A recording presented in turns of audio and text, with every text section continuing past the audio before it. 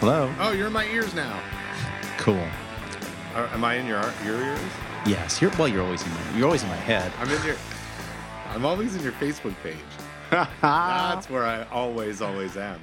Oh my gosh.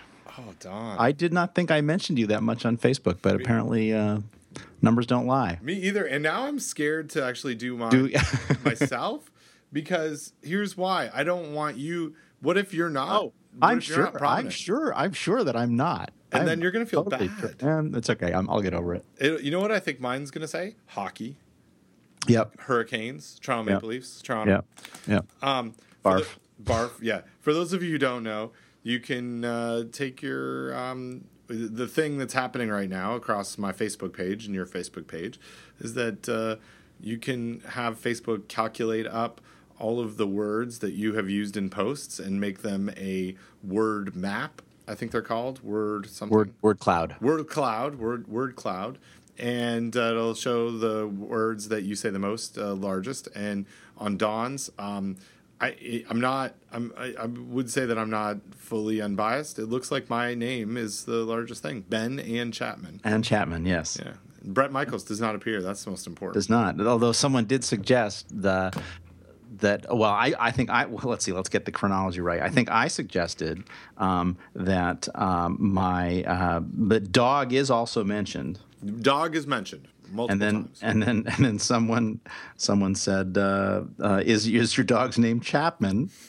And I said, "What a great dog name!" And then you said, "No, it's Bret Michaels." And then you have a picture of Bret Michaels with dogs, of course. Because that's what I do on the internet now is trying to find anything related to Bret Michaels that is related to something that your dog is doing. Exactly. Like Bret Michaels eating out of a yogurt container. Frozen yogurt, which was last week's challenge. Well, which was successfully solved by Michelle Deneluk, who used Photoshop, right? Of course she did. I'm chewing. I'm sorry. Welcome to Facebook Talk. Yeah. Facebook safety talk. Don't put your privacy settings up high. Don't share pictures that aren't yours. And yeah. So how are you? I'm having a really good day, Don. And I'm saying that not facetiously. I'm having an excellent day. I'm glad to hear it. I'm having a pretty good day. A pretty good day, pretty good day. Like on a scale of one to 10. It's 1 to 11. 1 to 11. I'm fair to middling. I'm in the Upper Birmingham area. And I would say that I am in the. It's about 16 Celsius. Excellent. Yeah. I don't know. I've talked to some of my favorite people today.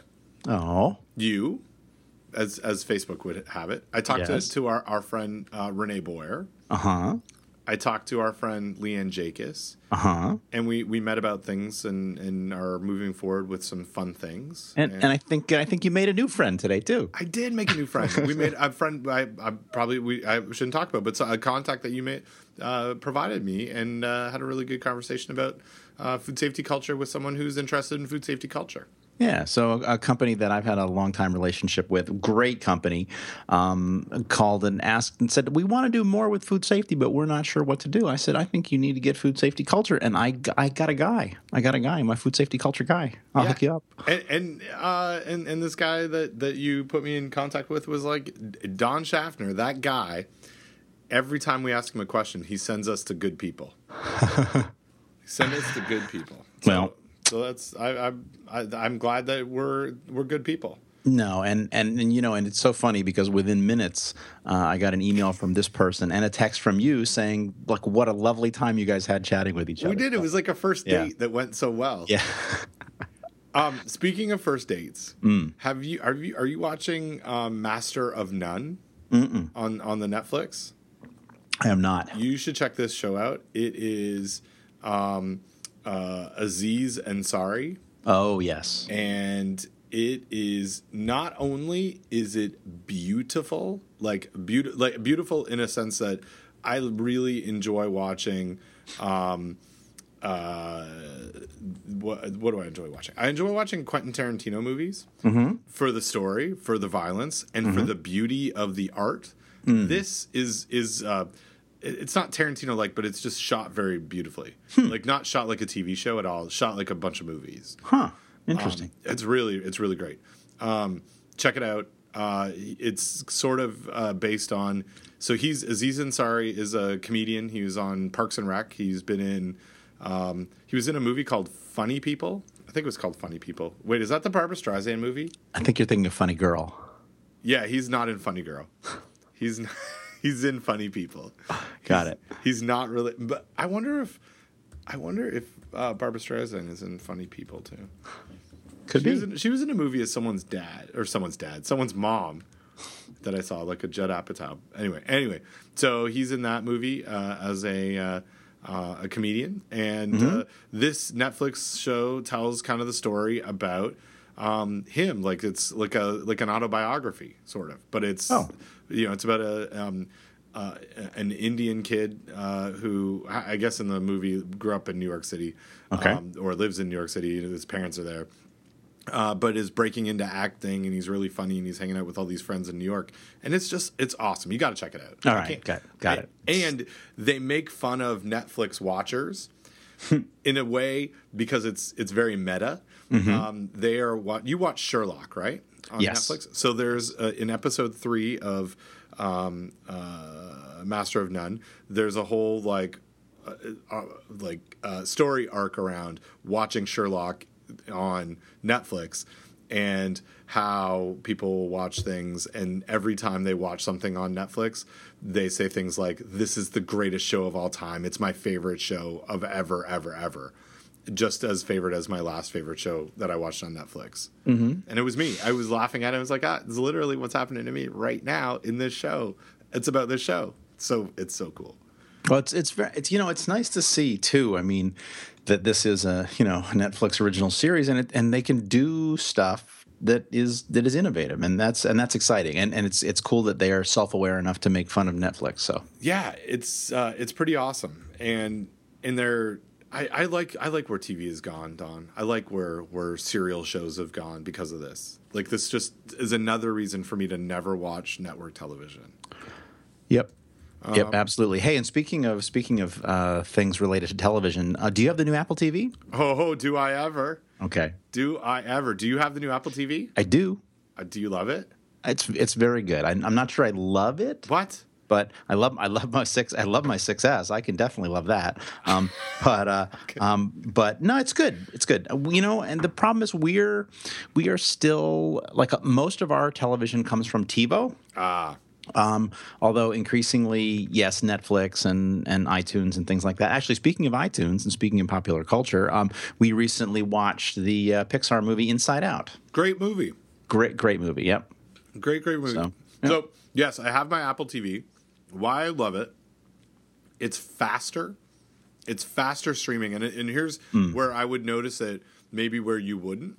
I watch a lot of hockey through my Apple TV through the NHL. Yeah, and it would lag before, and I always thought it was my internet, and I think it was just my old second generation Apple TV, because the one that I had, my old one was probably 5 or 6 years old, and the whatever processor, I don't know, blah blah blah, nerd. It's measurably different by my eyes, and I love it. And the games are great. Have you downloaded any games? My kids love it. Yeah, so there's a great game for iPhone called Alto's Adventure. Yeah. And I have that for the Apple TV, and it's really nice. And I haven't played it in a long time, but it's really nice. So I have that game. I've a bunch of the nerds on podcasts I listen to have been talking about different games, and I haven't gotten any others. But Alto's Adventure is really nice. Awesome. There's a tennis game that my kids are really into. And now, do they have to swing the remote to play that game? Yeah, they do. And it hasn't gone flying across the room yet? I haven't seen it. Cool. Haven't seen it. Yeah, we've not experienced a flying across the room situation yet. Yeah, it's funny you should mention the hockey app, because I was actually talking to my mom recently, and she was saying that they hang out kind of with a younger crowd. In other words, like people that are sort of my age or a little bit older, right? That's good. So younger for them. And everybody at this dinner party, and they go to so many dinner parties. Everybody at this dinner party was talking about Netflix and all the stuff that they watch on Netflix. And I said, well, Mom, these are people that live in your neighborhood, which means they have the same crappy internet that you have, right? Or they have another way to get internet, because you don't watch stuff on Netflix without internet, right? And so I said, you should talk to them and find out, what kind of internet they have. And if it's the same as you, then, because I have been really reluctant to get an Apple TV for my parents, but my dad, I mean, he's a, way bigger sports fan than I am, right? And Right. loves baseball and loves football and really loves hockey. And it would be fantastic. But I didn't want to go to the trouble of getting any of those things or setting any of those things up if it was just going to all be terrible because they have terrible internet, right? But again, if my mom's friends are watching stuff streaming on Netflix, then absolutely for sure that they've got adequate internet, and it should work. It was very exciting, yeah.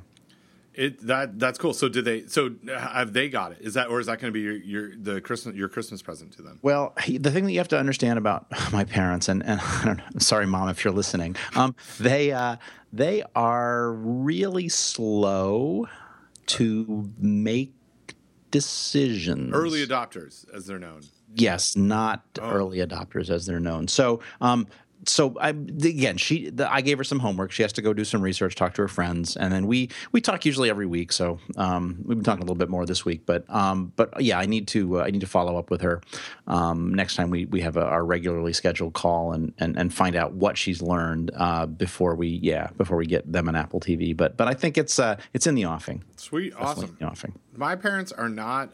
They do not have an Apple TV, but they do have a DVD player that has the Netflix. Mm-hmm. And my mom, I think I've shared with you that all of my connections to British television have come because my parents are really into it. My mom would just watch DVDs of Don French. Mm-hmm. Oh, Don French is fantastic. Yes, and Are You Being Served and Blackadder, and turns out all those things are on Netflix. So she is addicted to the Netflix, which is great. It was so they're all in on Netflix. But when they come to visit us, and they're going to be here on Monday for Thanksgiving, they cannot figure out Apple TV. Like they're very good at getting to things through their system, but my system is too hard. Apple TV shouldn't be that hard. It's not. And the Apple. Do you love the new Apple TV remote, like with the swiping? I'm not sure. I'm not sure I love it, but it's good. Okay, it's good. It's good. I like it. I like it enough. And we've talked before about Acorn TV. Did you mention Acorn to your mom? I have, and I don't believe that Acorn is available in Canada. Canada? Ugh. Yeah, Canada's also a country of early adopters. Yeah. Well, and then speaking of TV, like the thing that we've been watching again on Acorn, and I think it was the season finale, hopefully not the series finale, of a fantastic show that we mentioned here before called Doc Martin. Are you familiar with this show? I'm familiar with the shoes. No, but yes, I've seen advertising. Hey. Yeah, no, but it exists somewhere else too. Like, is it on PBS now?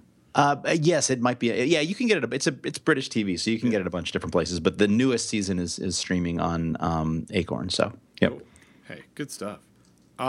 Nice shoe reference, by the way. Thank you. That was very clever. Did you own any Doc Martin shoes, Don? No, but I do very much like that song that mentions Doc Martens. I know about Doc Mc. Well, that was a ding. The Doc McStuffins. It was that's a different person. It's a different doctor. Do you not know the song that I'm referring to? I don't think so. Do I? Oh, okay. It's the song by the Cranberries called "The Rebels." Seemed like yesterday we were 16. We were rebels of the rebel scene. He wore Doc Martens in the sun, drinking vintage cider, having fun. I love it. Drinking vintage cider, having fun. Anyway, I don't know. Great song. That's cool. Do you know the Cranberries, or is that too old? Oh, I know I know Zombie. Okay. I know Linger. Okay. Oh, yeah. Okay. Very good. Yeah, those two are good. They're a big popular band in Canada. Got a lot of Irish people there.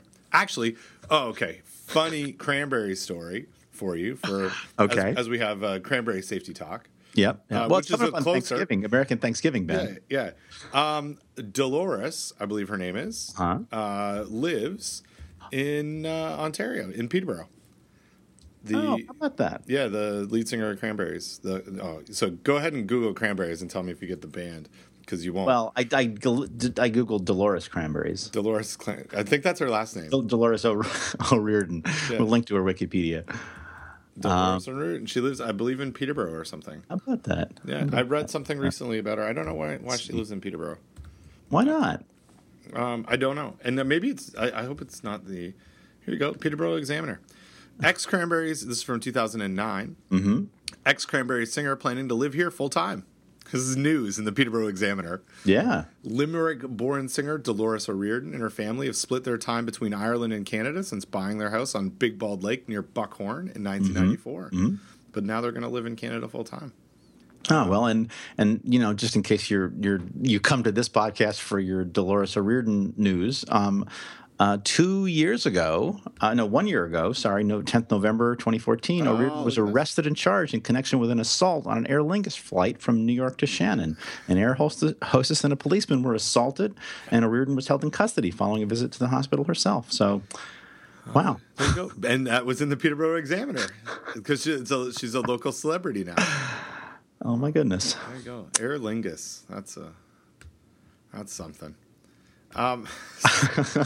So Don, Ben, I've been some videos of me on the internet have been making the rounds. Oh, that was very funny. Yes, apparently, what was it? The videos are timeless, but your hairline is not. Yeah, did you like that? That was fantastic. I was laughing out. Literally, LOL this morning, Ben.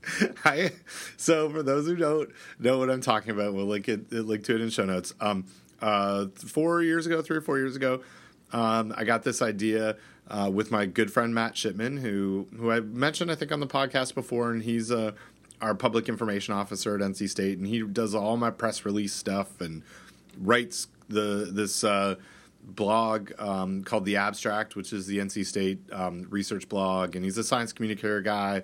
Wrote a book about how to be a public information officer at a university. Really cool dude.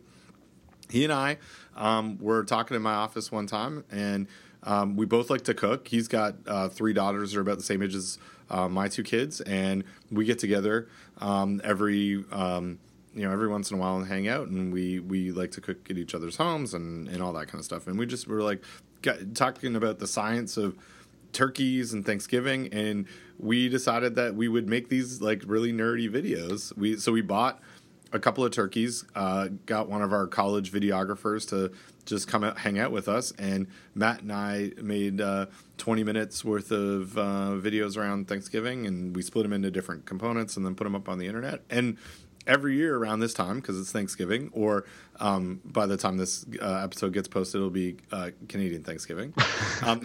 So it'll be timely again. We bring out these videos, and so Matt tweeted about it yesterday, and then I blogged about them. But it's always fun to look back at yourself over time, and then I made the joke of the videos are timeless, but my hairline is not. Yep. Very, very funny, and yeah, and that's wow. I mean, that's I'm as actually both of my sons have a receding hairline, so I feel your pain. So, well, good, yeah, it's all right. I'm just going with a different hairstyle these days. Yep, it's good. It looks good on you. Thank you. My current hairstyle. Thank you. That's why my name's in your Facebook so much. Very complimentary. Thank you, Don. My pleasure, Ben. Hey, so it's been a while since we talked.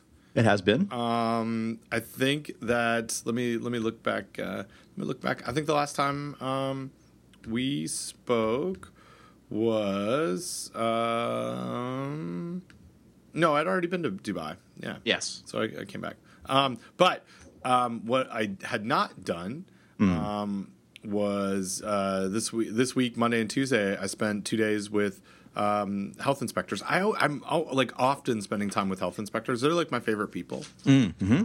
And I trained about 30 health inspectors on HACCP and on food safety related things to specialized processes like sous vide and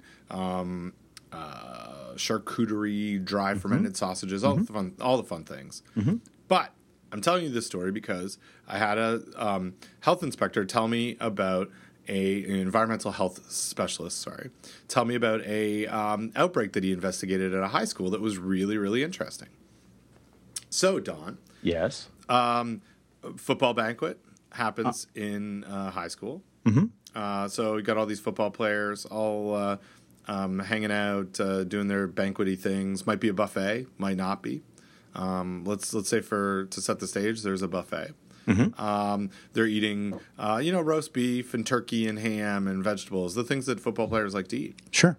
About 200 people at the banquet. About 30 of them show up at the hospital, sick.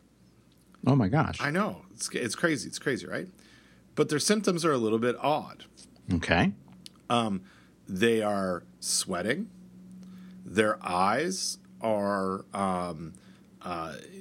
very sensitive. The whites of their eyes have turned red, and they have their skin is extremely hot. And so, in the first 3 or 4 hours of all these people showing up, all very much like 6-8 hours after this this banquet happens, you've got people that are healthcare professionals trying to figure out what types of infectious diseases might cause those things, and they can't find any. And so this guy was telling me, is an environmental health specialist, was called in, sent to the high school, went to look at the food that was being prepared, went into the gym where the banquet was, and started sort of looking around, because at that point they're like, well, maybe this is environmental, maybe it's like a chemical. Yep. What's going on? Guess what it was? Well, so I've just been typing into my Google, sweating, red eyes, hot skin, and then I typed food, and I'm going to hit enter on Google, and it comes up with yogurt. You're right. It's yogurt.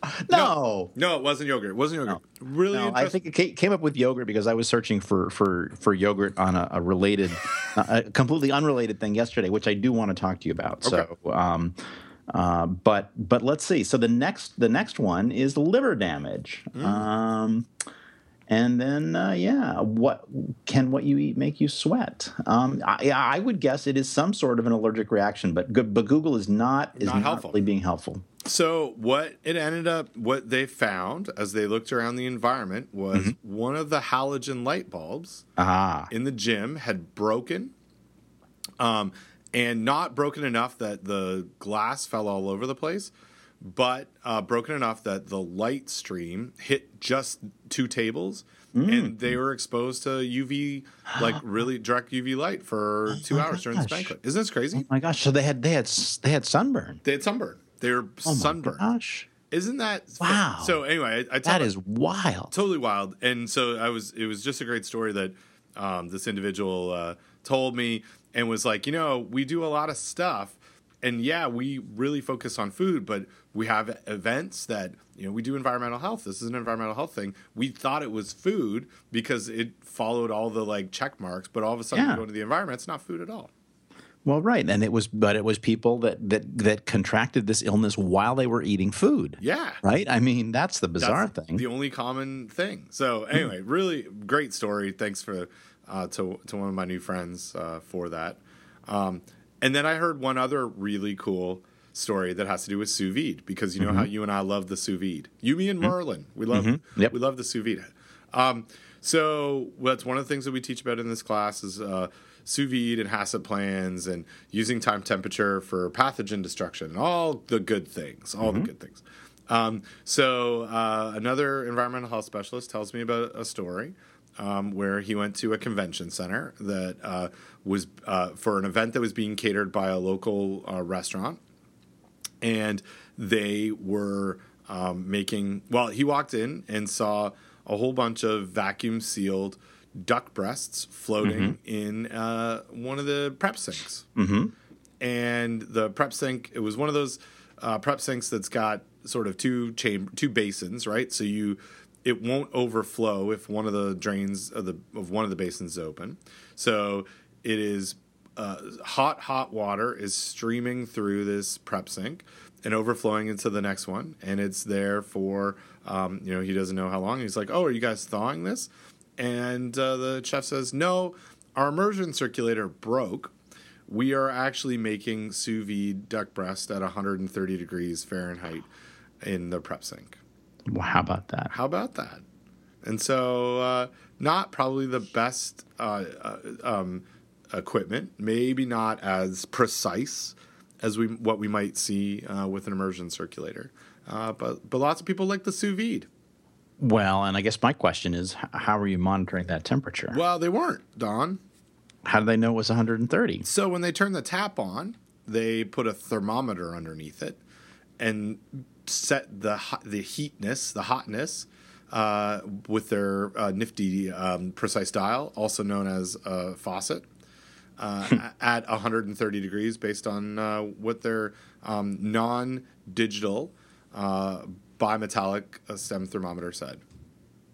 Huh. At one point. One point in time. Until the hot water heater ran out of hot water. Well, there's that. That's an option. That could have happened. Great.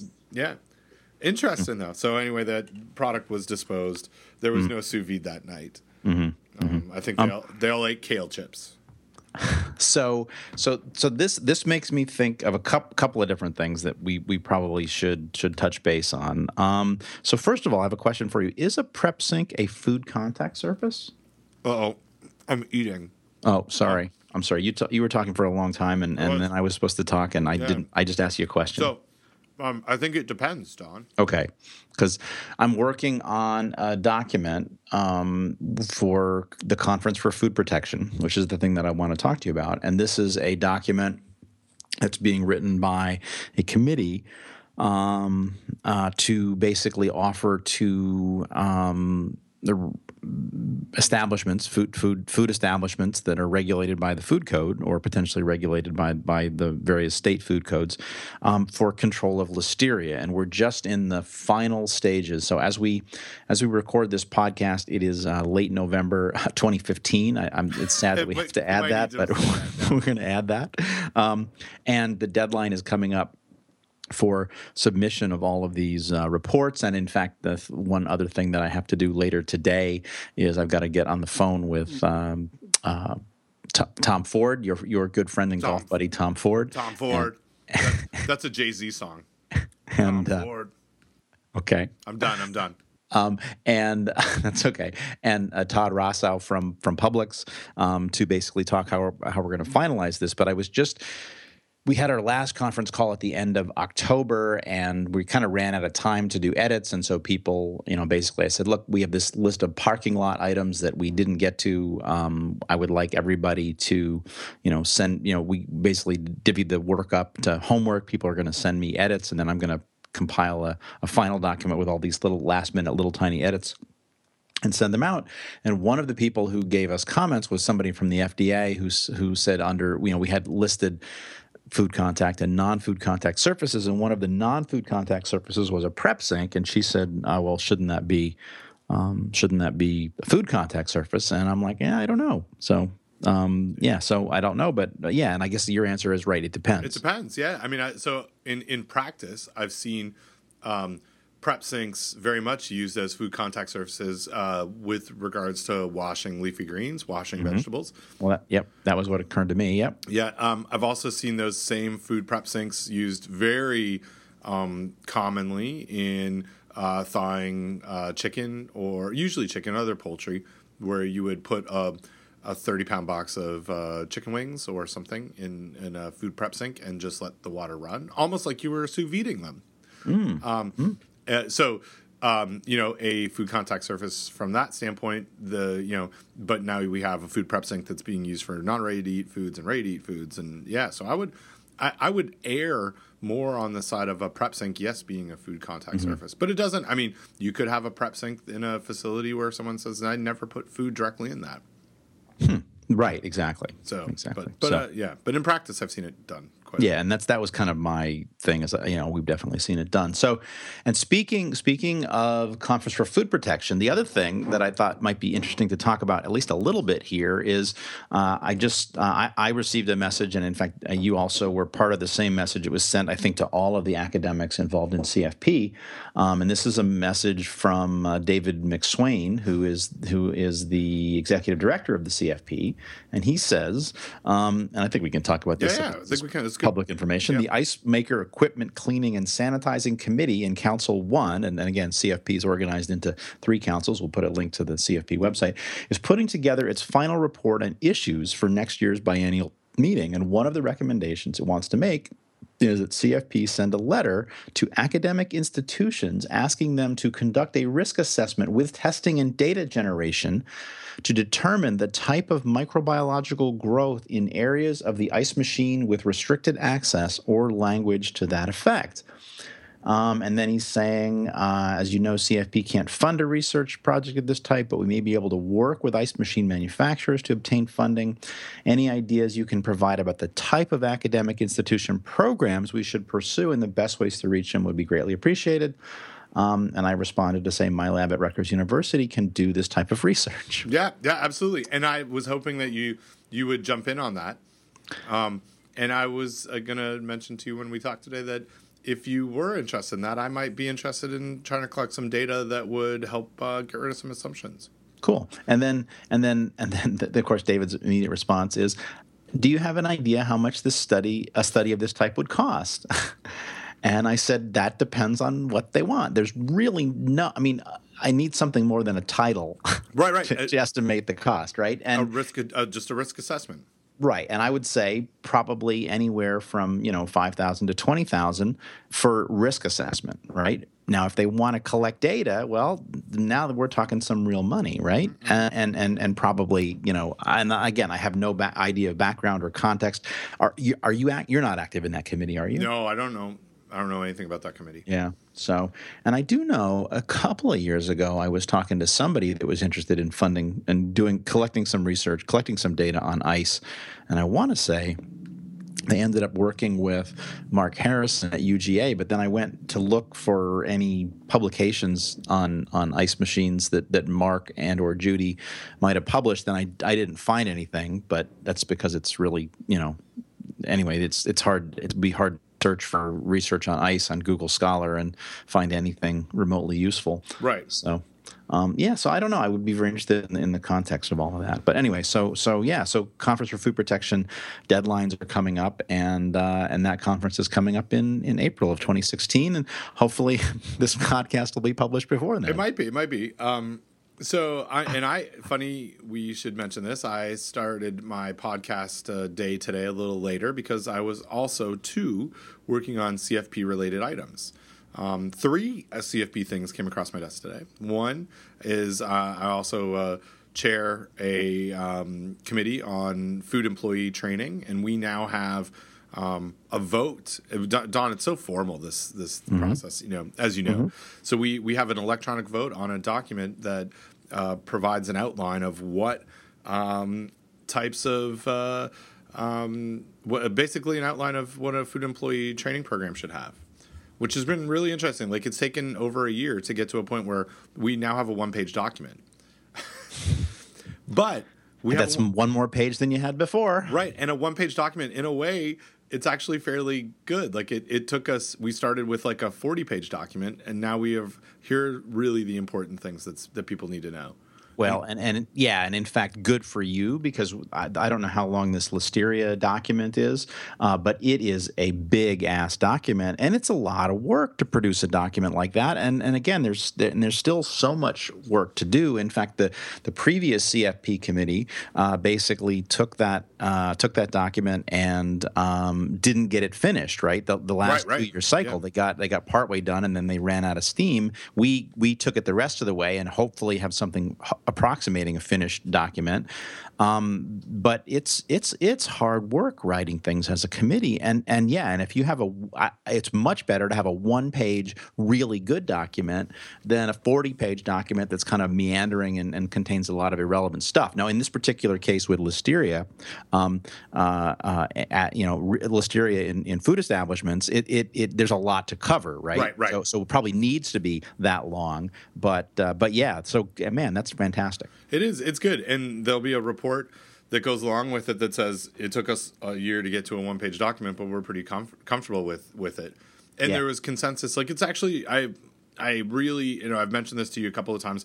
I really like this process. I'm happy. I'm so happy that you had invited me and urged me to get involved with it. It's really been an excellent, from a professional development, research questions, side of things. It's been really good.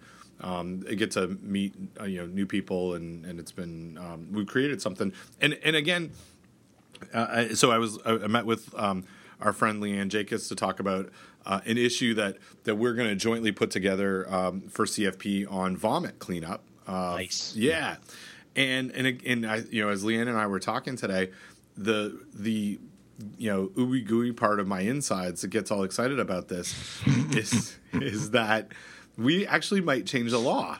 Like, yes, well, not a law. Well, not a law. It is a model code. Right. No. But if it's adopted by reference in some states, we would actually be changing the law. Exactly. Right. Exactly. Like, yes. Yeah. So like we have this really nice. Like, I can't think of a bigger impact. Right. Like that. Well, I guess I could. I can think of a bigger impact if we actually change people's behaviors. But the regulation around those is a big deal. Exactly. Yeah, and actually that brings two things to mind that I want to talk about. Okay, one, encouraging people to get involved with stuff, and two, changing the law or new changes to regulations coming out. And let me. Because we're kind of all over the place, but there's a lot of good, like we got some real momentum going on here. Let's go. Let's keep going. So in terms of getting people to get involved, as you know, but as our listeners don't know, our good friend and colleague Michelle Daniluk has been in Japan. And the reason why she's been in Japan is she is consulting for ICMSF. And ICMSF stands for the International Commission on Microbiological Specifications for Foods, which is kind of like a who's who of world experts on food microbiology. And so Michelle is over there in Japan at this meeting, and she has been sending us all kinds of text messages looking for help and asking for help in basically contacting people that might be at the movies with their kids, or having other famous, well-known food microbiologists moving forward. She shared with us that she was responsible for basically shepherding someone into writing something, and anyway, so it's been very we probably I don't know if I should share this particular thing. Maybe I'll share this with you off the air. Oh, okay. So we can talk about something else. You want me to jump in? You got something else? No. Let me just say that I think Michelle is really enjoying. I hope she's really enjoying. I'm really enjoying Michelle being involved in ICMSF, and just like maybe I got you involved in CFP. I'm not sure I got Michelle involved in ICMSF, but when I was asked by people if she would be a good candidate, I gave her a ringing endorsement, and so I'm maybe in a little way responsible. I think you're probably enjoying CFP more than Michelle is enjoying ICMSF, because I think she kind of feels like there's a little bit of like rookie hazing going on. Yeah. But anyway, it's very exciting to see my two non-students, but still my like the younger generation of people I'm mentoring who are not my students, right? Yeah. You're Doug's student, and Michelle is Linda's student. But I kind of feel like I'm the like your uncle, your scientific uncle, Yeah, your uncle. Yeah, Uncle Donnie. Uncle Donnie from Jersey. Jersey. Yeah. We know. Forget about it. He's like telling us all about the pizza. You come on over here. We'll get you some pizza over here. But then the other thing I want to talk about is, again, to make this completely topical for the current situation, but completely atopical for anybody who's listening to this, because this won't be published for a while. But FDA just came out with produce rules. They did. And I wanted to share, this has never happened to me before. FDA called me the day before the rules were going to come out and said, "Hey, we'd just like to brief you about the rules. Would that be okay?" I'm like, "Yeah, that'd be okay. You could talk to me about the rules." And so I had a little quick, 20-minute phone call where they told me about the rules, and they said, "Well, what do you think?" I'm like, "Well, that sounds pretty good. I'm not sure what I think is really material at this point, but that's awesome for letting me know. Thank you. I feel special." So, yeah, well, I feel not special because no one called me from FDA. Well, Ben, I mean, you got to realize I've been at this game for took me 25 years to get that call. All right. Well, I got another 15 years ago. Get these calls. But I do like that. What if you didn't like them? What if you're like, you know what? I think you guys should not release these tomorrow. I know and yeah, exactly. But specifically, they were asking about the water provision of the rules and testing of the water provision. And again, there was some back and forth before in emails around the water, because the microbiological standards for water, it's a bit contentious, but I think they skated, pretty much neatly through any of the potential issues there, and they did a pretty good job. So they did. Yeah, I give it a 8.5. 8.5 on the scale of 1 to 11. 1 to 11. Good. I had some text exchanges with people that I know from the federal government during when this was all going down. Mm-hmm. And one of the messages I got was, do you know if the produce industry is freaking out? And I actually don't think they are. I don't think, this is, purely, maybe there are some folks, but this drawn out process of 5 years of going from, here's the Food Safety Modernization Act, we're coming up with rules, we have consultation, give us some stuff, here's a proposed rule, okay, we see you didn't like that, here's some supplemental stuff, what do you think? Let's go through a bunch of comments. I think that on one hand, it's like, oh, it would have been great to have this done earlier. You always want it quicker. But in another sense, it's like they kind of did it right with this whole stakeholder engagement, slow pace kind of thing, where when the actual rule comes out, everyone kind of knew exactly what was going to be in it. Maybe 95% of it. And we weren't sure. We knew what they were thinking originally, and it might have changed a little bit based on feedback. But I don't think people freaked out. I don't know. Well, and this reminds me of something very interesting, which is John Roderick's run for Seattle City Council. Now, I don't know. You know who John Roderick is? I do. Roderick on the Line. Roderick on the Line podcast. Did you listen to? Do you listen to that? Okay. No. I hear it's crap.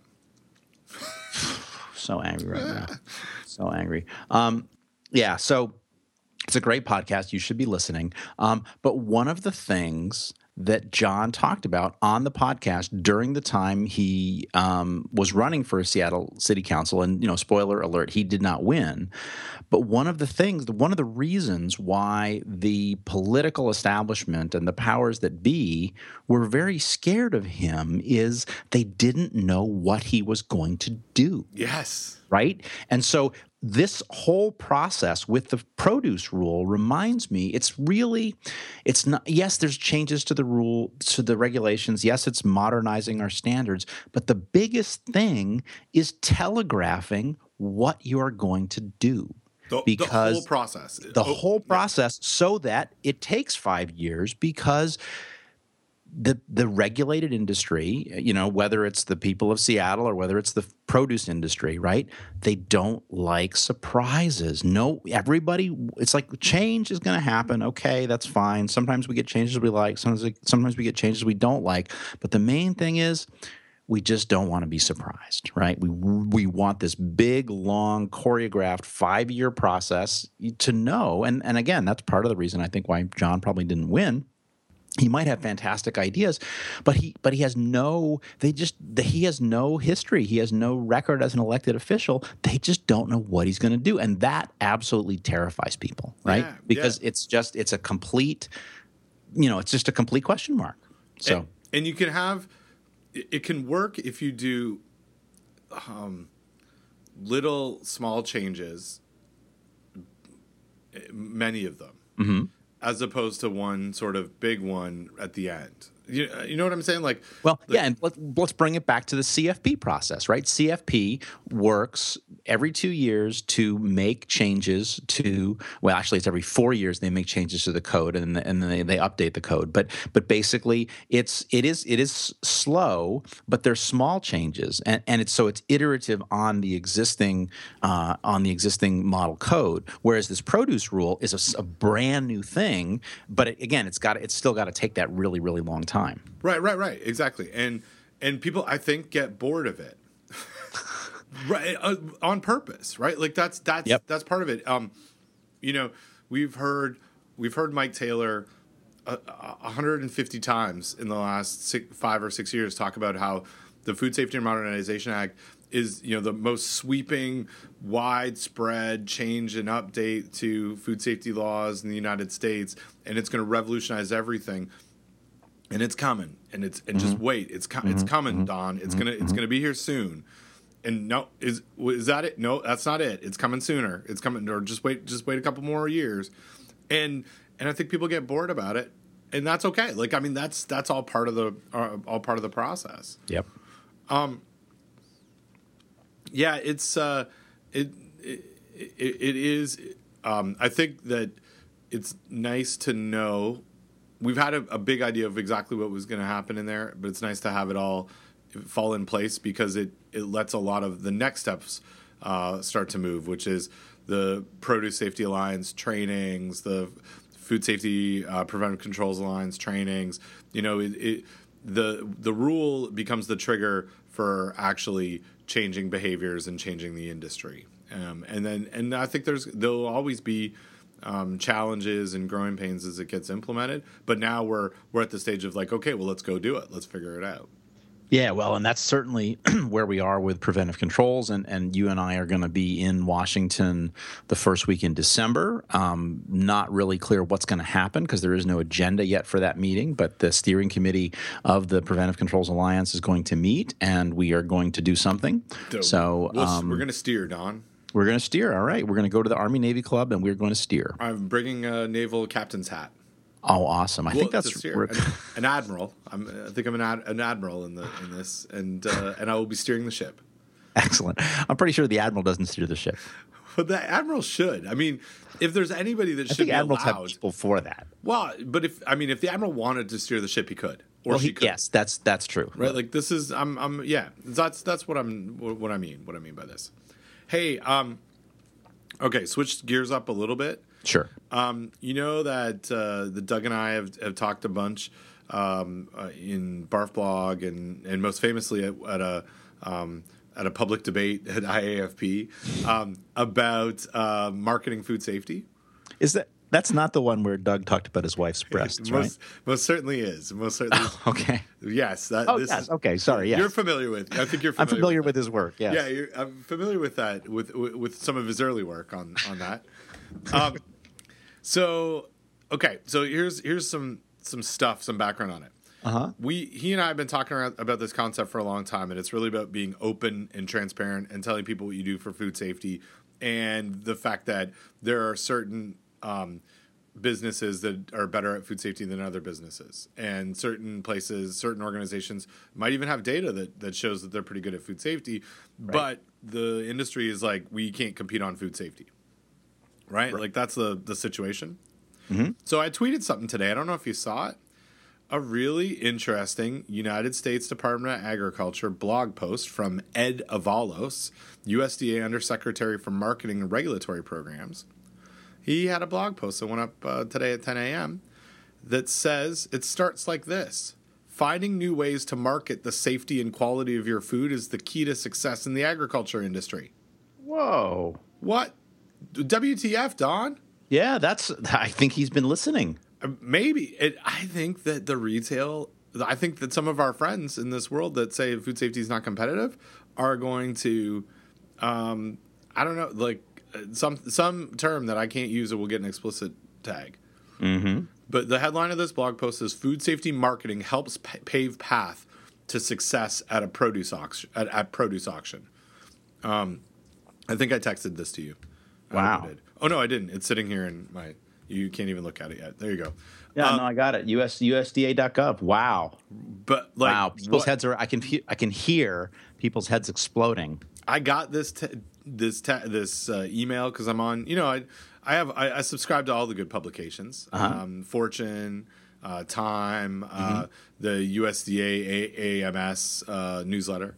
And as soon as I see this this blog post, I'm like, I go straight to Twitter and write, USDA is talking and marketing food safety now. Progress. Whoa. And no one said anything. Like, I don't know if my Twitter might be down. Maybe, I don't know. Maybe we're just ahead of our time. Yeah, Twitter. I have a strange relationship with Twitter, and mostly I just go to Twitter when I'm all caught up on Facebook, which is really bad. I mean, I know all of my my non-food safety, all of my nerd friends from the internet really like Twitter and don't use Facebook. But what can I say? That's not me, right? I'm all my friends are on Facebook. Certain friends, I talk about them all the time on Facebook. Apparently, all my friends are on Facebook. Sounds like that's a song. I think it is a song. Or if it's not, it should be a song. But this is really interesting. I wonder what's going to happen with this. So yeah, you should. You're going to blog about this. I'm going to blog about this. Yeah. Yeah. And I'm gonna try and recreate the story I just told you that we've been talking about it for a long time, and it goes into. On a recent trip to the Shenandoah Valley Produce Auction in Dayton, Virginia, I saw approximately 400 growers use this auction to share their bountiful harvest. During the auction, it was exciting to see growers showcasing their commitment to food safety. In fact, the Shenandoah Valley website promotes their growers who are audit certified. Mm-hmm. And so, I mean, it's not like the exact same thing that we're talking about, but at least we're talking in the same language around it. Yeah. Really, really interesting. So maybe USDA even says that it would be okay if food safety was marketed, and maybe it isn't a non-competitive issue.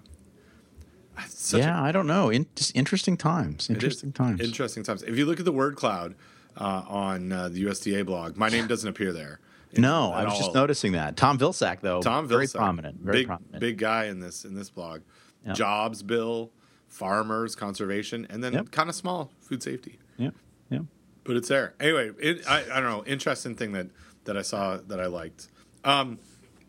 Another good one that I saw yesterday that I blogged about. Someone who is coming from Mexico to Los Angeles. Had their luggage opened, and 450 illegal pork tamales were confiscated from them in their luggage. And yes, great headline. Are those 450 illegal tamales in your pocket luggage, or are you just happy to see me? Beverages Law of Headlines says no. Yeah. Right. I don't know if you know. That picture is great. It's awesome. But I mean, why? So first of all, why are you bringing 450 tamales? Like, are the tamales in Mexico that much better than those that are available in Los Angeles? Yeah, I'm sure this is for some commercial reason. 450 of them? I don't know. And what kind of temperature control did they have? These are pork tamales. They're pork tamales. Now, maybe they're using time as a public health control, and it's a short flight.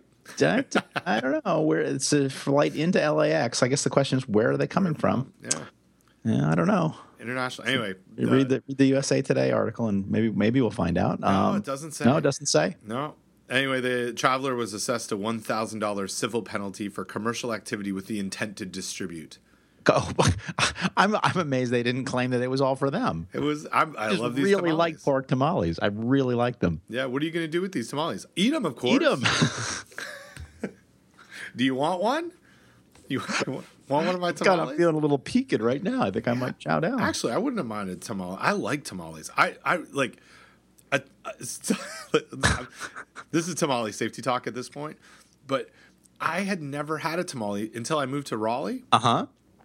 And I didn't even know what it was. Like, I mean, I've Yep. heard what tamales were because, I've mentioned that there's no Mexican food in Canada. There's just Taco Bell. And I love them. I love this like polenta, Yep. whatever cornmeal and pork Yep.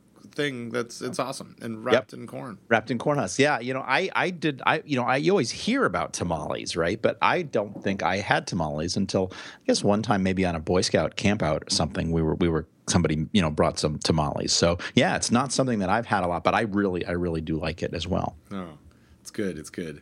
So speaking of polenta, Yes, do you want to talk about your latest fascination with polenta? I do. I had a very interesting text exchange with you and Linda and Michelle, Linda Harris and Michelle Danilek, friends of the show, because I had another. I'm in this environmental health inspector world, environmental health specialist, and I had one of my friends here who was looking. They're looking to take action on a business owner who is making a fermented cornmeal dumpling, which is of Guyanese. It's from Ghana. Yep. Is that Guyanese? Ghana? Yeah. Guyanese. No, is it Guyanese? Because wouldn't that be Guyana? I don't know. Yeah, which is entirely It's a different different. spot. Well, anyways, from Ghana. Yep. It's a fermented food, and it's something called, you may know about it, it's called Banku or Kenki. No, have you heard No. of those? Do you know them? They live They live in Banku and Kenki. No. Yeah, Banku and Kenki. They're When I type in Banku, it gets a Playboy official video clip. I'm pretty sure that's not the right probably Banku. not it. It's a different kind of fermented Banku. corn. Hey-o. Hey-o. Anyway, so it's fermented corn dumplings. They were asking some questions about the product itself, and so hey, anytime I got a fermented food question, where do I go? Fred Bright, Of course, So Mr. Dr. Fermented Food. Dr. Fermenti. Wait, what was it, Dr. Demento? Do you know about that? Yes. Yeah, well, he's Dr. Fermento. Hey. Hey. Wait. Say that again. Dr. Fermento. Thank you. Excellent. I got to get one of those. So, of course, 5 minutes after I email Fred, this story goes back a couple of weeks. He sends me. Yeah, I found it. I found it on the internet. Indigenous fermented foods. Yeah. You know about it? And guess who wrote this paper? Who? Larry Beauchamp. Of course he did. Of course he did. So anyway, he talks about it. Yes, these are fermented grains, steamed for hours. Safety issues for the vegetative pathogens shouldn't be a big concern. And pH values are usually well below 4.6 in Fred's. So good news. So that's what we send on to environmental health. They're all happy. Now they go in and inspect a little further. And unfortunately, Banku Kenki, that's being made in this one establishment here in North Carolina, they are not steaming the grains. What they're doing is taking cornmeal, adding room temperature water, letting it sit and ferment for 3 to 4 days, and then making a dumpling out of it. Okay. And so I asked you and Linda, because I know very little about cornmeal and polenta, because polenta is essentially this, it's a cooked version of, it's just cornmeal that's got water in it like an oatmeal. So I asked you guys if you know about the pH of it, and in my search of pH of corn and corn type things, I find that corn starch has a pH, this like crazy variability of pH like 4 to 7, and corn syrup has like a pH of 5.6, and then corn itself is in this like 5.6 to 6 area. So it sounds like, from what we would look at, that this process of fermenting it at room temperature with a lot of water would qualify this food as a TCS food, a time temperature control for safety food, and it's not steamed like it is in the traditional paper that Larry Beauchamp wrote, that Fred Bright sent me. Yeah. So, so you should send me the title of that, and we'll link to that in show notes. I will But do that. what I would say is, very definitely. So this process, I mean, it may well ferment over that time period, but they're not adding a starter culture. They are relying on whatever lactics are present in the cornmeal to do this fermentation, and that while it might work most of the time, it is not a controlled reproducible process. And so if they do want to do that, yes, certainly steaming the product first, adding a starter culture, those are all good things they can do to help control the fermentation. But you never know. I mean, you might just have a situation where that product, if you get the wrong batch of cornmeal in there, you could have a food poisoning outbreak, right? Because if you get some salmonella, I mean, we know there's salmonella in wheat flour. It wouldn't surprise me a bit that we occasionally have salmonella in corn grits. And guess what? Under the right conditions, that salmonella can dominate and take over that fermentation, and you could have trouble. So, and I would also look at something, since it's going to be fermented, I don't know the next process of the dumpling, like if that's steaming the vegetative cells, but what about a little bit of Staph aureus? Some exactly right. If it's serious, maybe yep, even. Yep. Both of those make heat-stable toxins.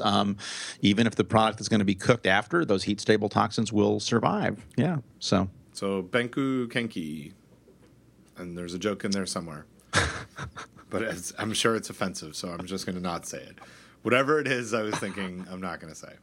Good. Cool. Well, I have a hard out in 9 minutes. Oh my gosh! But it's okay.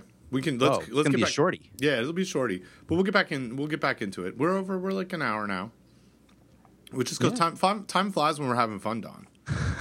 This was a good one. It's always good. It's always good. It's like pizza.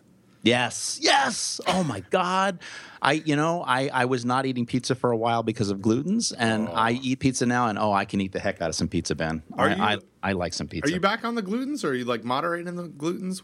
I am gluten free except when I'm not. Except for the pizzas. Yeah. I understand that. I hear you. So I have one more. We had a little bit of follow up from last time we talked about Chipotle and this outbreak of E. coli 026 that's going on, and so the follow up is no one knows what caused the outbreak, right? Right. So right. Yeah. They closed the stores. They cleaned the stores. People are speculating it might be fresh produce, but nobody really knows. Yeah, and so this is another. All these things are good examples for us, right? So we often never get to the smoking gun, and we know people got sick. They got sick at Chipotle. We know that there were probably a bunch of common suppliers. It seemed like produce might be it. Maybe, and I'm guessing we'll see this at some point, that the odds ratios in those case control study said, you know what, there are 17 different things here, and none of them are coming up like a high enough odds ratio for a threshold, and it all looks really messy. So, sorry, we don't know. We don't even know what it is. And then they followed up with some suppliers, couldn't find it there. So that's horrible stuff, right? Because it doesn't console the folks that got sick. And I don't want to project things on them, but I would think if I got sick, I'd really want to know why I got sick and what someone was going to do to make sure that the next person didn't get sick. Yeah. So anyway, that was the last bit of follow up. It's like a follow up. Because we just don't have an answer. And that happens sometimes. In fact, that happens a lot. Like a lot of the outbreaks we talk about are outbreaks where, we know the answer, but there are so many where we never learn. Yeah. Right? And that's, as they say, job security for us. Yes. But also frustrating. Yes. Because it means we can't progress it. What would Chipotle do differently? I don't know. We don't know what the problem was. Maybe they should do more with their suppliers. Okay, which ones? Don't know. Well, they should definitely do something because this is 3 outbreaks in less than a year. 4. So, 4. Oh. 4. There was one that was not covered up. It just wasn't public. Yeah. Yeah. So, yeah. 4 outbreaks. It's not good. That's not a good thing. And we can't say who you talked to about food safety culture, but we can say it wasn't Chipotle. It was not Chipotle. I know that. I don't know the Chipotle food safety person. Do they have one? Do we do this? I know we practiced this same thing when we were talking about Bluebell. Bluebell, yeah. I didn't look to see if anybody from Chipotle is a member of IAFP. I just dropped my apple on the floor. Sorry. It's a pink lady. Oh my! So it's so provocative. No, so it's a little. It's got a high brick. You know what that is? Bricks? Yeah, high bricks. I think that maybe that's what it is. It's a pressure, right? It's how hard it is. I'm really confused. You know what I'm talking about? I think that's what it's called. Bricks, Isn't it? bricks is the sugar content. Oh, sugar content. I thought it was pressure. I don't know what that means. I'm the confused one. Okay. Which one are you? I'm Ben. You know what? Just for the rest of the podcast, I'm Brett Michaels. Brett Michaels. Oh, speaking of Brett Michaels, Gibbs was just here and keeping me company. What's up, Gibby? He's gone now. Oh, that's too bad. I'm going to start calling him Chapman, though. You should. That's a great name. It's a great name for a dog. It's a great name for a dog. There was one of my someone I knew had a dog named Chappie. Chappie. That's Chappie, short for Chapman. It is. Sometimes people call me that. Just don't call me late for dinner, Don. Chappie. Whoa. Yeah. So I gotta heart out. I gotta go talk to somebody. I gotta go see somebody about a girl. Go see a man about a horse. Yeah, I gotta go see man. No, remember what's that line from Good Will Hunting? Gotta go see about a girl. I don't know. Girl. Yep, it is. I gotta go see it. That's Robin Williams' character. Tells Matt Damon a story about it, and then at the end of the movie, Matt Damon says, "I gotta go see about a girl." It's the same term. Oh, how about that? Yeah, it's great. It's good. I like that movie. Good Will Hunting. Yes, it's a good movie. And this has been Movie Safety Talk, sponsored by Netflix and Apple TV. All right, Don. We should call this a show. Yes. Do we need to do our scheduling another time? No. We got 3 minutes. We can. All right. Yeah, cool. we can do that. So, food safety talk episode. And thanks again for listening, Don. Literally, as always, it's a pleasure to talk to you. Oh, it's so much fun, Ben. I really look forward to these calls. Me too. So we'll see everybody soon on the flip side, and that's it. Bye-bye. Bye.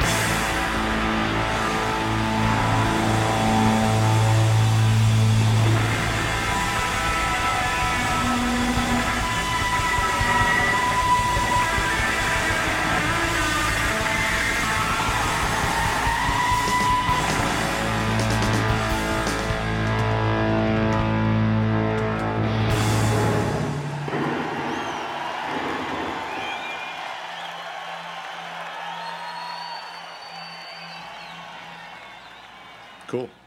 Yeah, sorry, I forgot that I had something scheduled at 12:30 or 2:30, and I knew I had. Oh, that's an hour and a half. But then I got here. You were late. Yeah. So sorry about that. Yeah. Okay. So let's schedule. We got the holidays.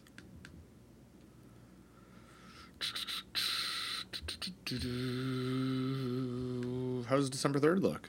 Well, I have a short course, but I'm actually not teaching in the course that day. So I got to be on campus, so I need to bring my gear, as they say, to campus, but I'm free anytime. Me too. I have all morning. I'm going to talk to Renee Boyer at 1 o'clock. Mm-hmm. But other than that, I have nothing. So what if we say 10 a.m.? Perfect. Okay. And that gives you time if you have to get that course started. Yeah, I got to get the course started, exactly. Okay, FST, 10 a.m., perfect. And then we're on a roll. Well, we at least know who's doing what, and I'm the bottleneck. Yep, good. As long as we're clear on that. And then you have 2 episodes done, right? Like, yeah, I have one. Yeah, 2 episodes mostly done. Doesn't matter. Yep. Like, I mean, because you can't do anything with them until I do mine. So, well, we could do them out of order, but better just it's confusing enough. So it'll totally mess us up. Yeah. Okay. Well, sorry to cut you loose. Oh yeah, no worries. Thanks, and we'll talk soon. Sounds good. Talk to you later, Don. All right, bye. Bye.